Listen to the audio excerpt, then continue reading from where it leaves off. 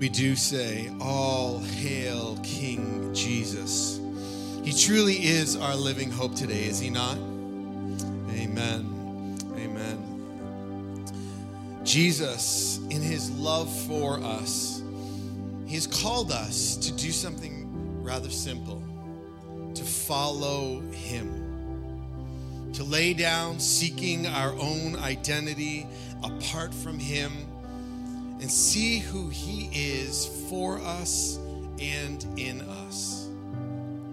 And Jesus, in the book of John, we can see this. He makes 7 claims about who he is that speak directly to what we need. And I want you to hear these things this morning in the answer of why we say, all hail King Jesus. First one is this: Jesus is the bread of life. In John 6:35, he says, I am the bread of life. He who comes to me will never go hungry, and he who believes in me will never be thirsty.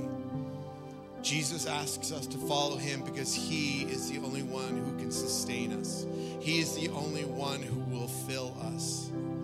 He is the bread that was broken for us so we could all share in it. The second one is this: Jesus is the light of the world.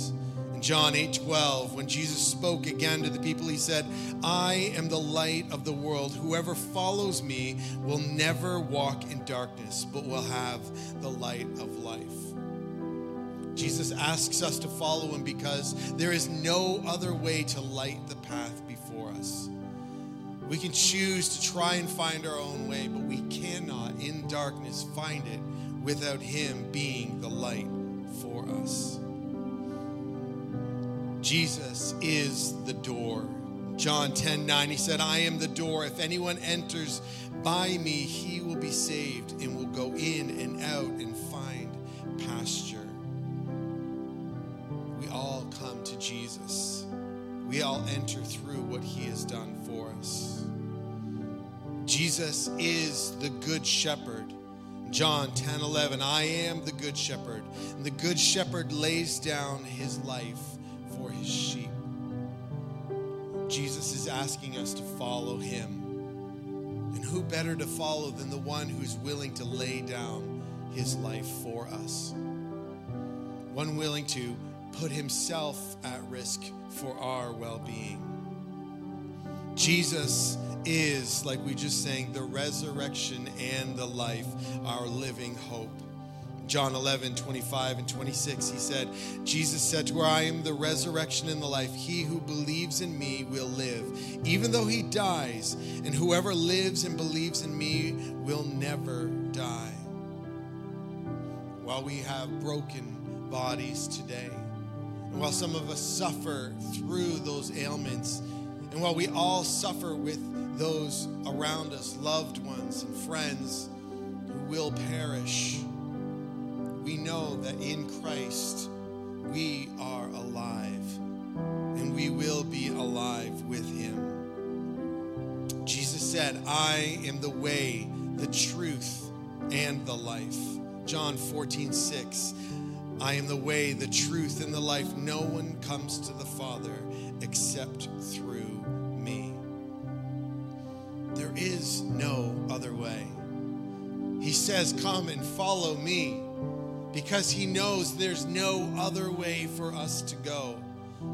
He is truth. He is life. Jesus is the vine. He says in John 15:5, I am the vine, you are the branches. If a man or woman remains in me and I in him, they will bear much fruit. Apart from me, you can do nothing. Jesus is calling us to follow him. And those 7 I am statements resonate who God said he was to Moses back in Exodus. I am who I am. That is who is leading you. And Jesus is that same I am. And what Jesus was looking for is disciples. And Jesus' call to discipleship It's an all or nothing summons. It reaches into every single area of our lives. It involves giving him preeminence over the closest of our human relationships and over the desires that we have for our own lives. In short, it involves becoming his servant in the world and giving your life to that end. And paradoxically, we give up that which we cannot keep to gain what we cannot lose. Because if we don't, we lose it all in the end. In Matthew 16:24-26, Jesus said to his disciples, "If anyone wants to follow me, let him deny himself, take up his cross, and follow me. For whoever wants to save his life will lose it, but whoever loses his life because of me will find it. For what will it benefit someone if he gains the whole world yet loses his life? Or what will anyone give in exchange for his life?"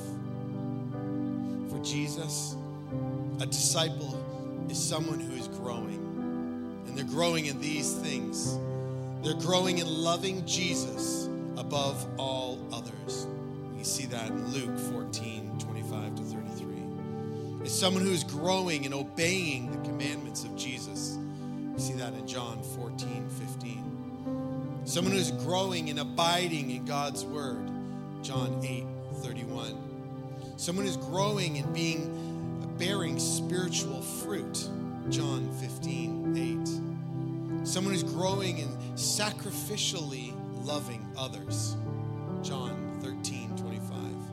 Someone who's growing and serving a lost and broken world. Acts 1:8. Someone who's empowered by the Holy Spirit. Acts 2. Engaging in the spiritual gifts that God gives. 1 Corinthians 12.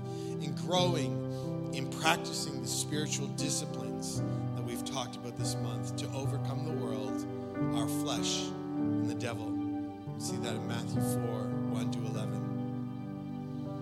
Life Center, we live out these things not to earn anything with Jesus. Nothing you could do from that list will earn you any good grace with him. We do those things to grow in our ability to rely on Jesus for the fullness of life that he offers. It's completely different.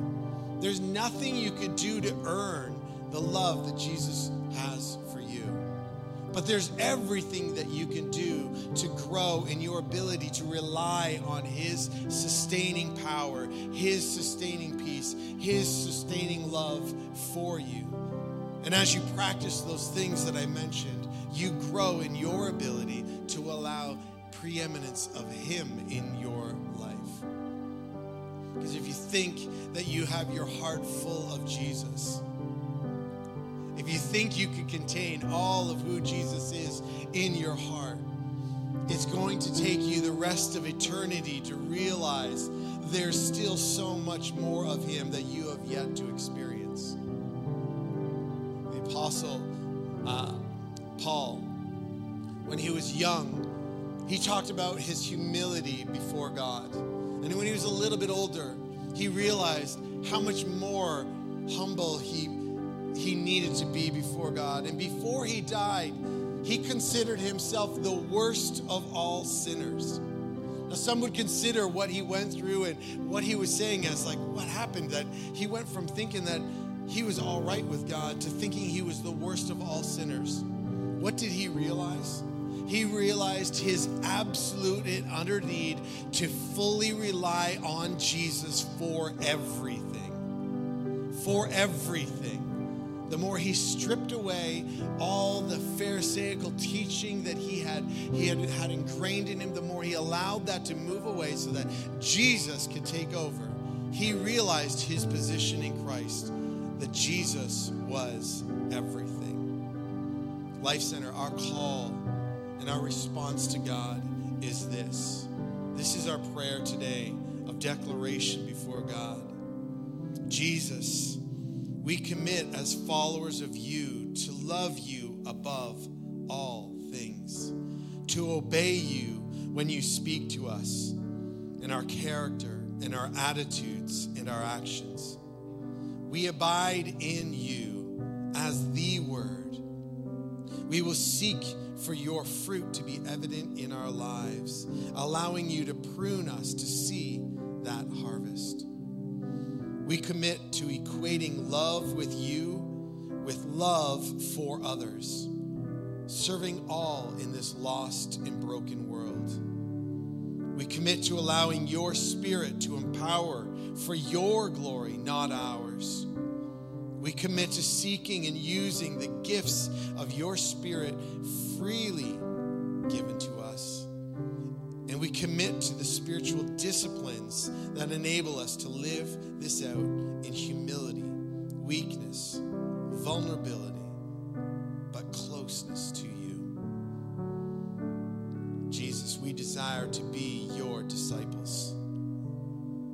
So we say, our Father in heaven, hallowed be your name. Your kingdom come, your will be done on earth as it is in heaven. Give us today our daily bread, Jesus. Forgive us our debts as we forgive our debtors. And lead us not into temptation, but deliver us from the evil one. For yours is the kingdom, yours is the power, and yours is the glory forever and ever. Amen. Church, today we take a step declaring who God is in our lives and for our lives, declaring that we want to follow him. And as we take that natural step, we allow the Holy Spirit to take that supernatural step in our lives and in our church.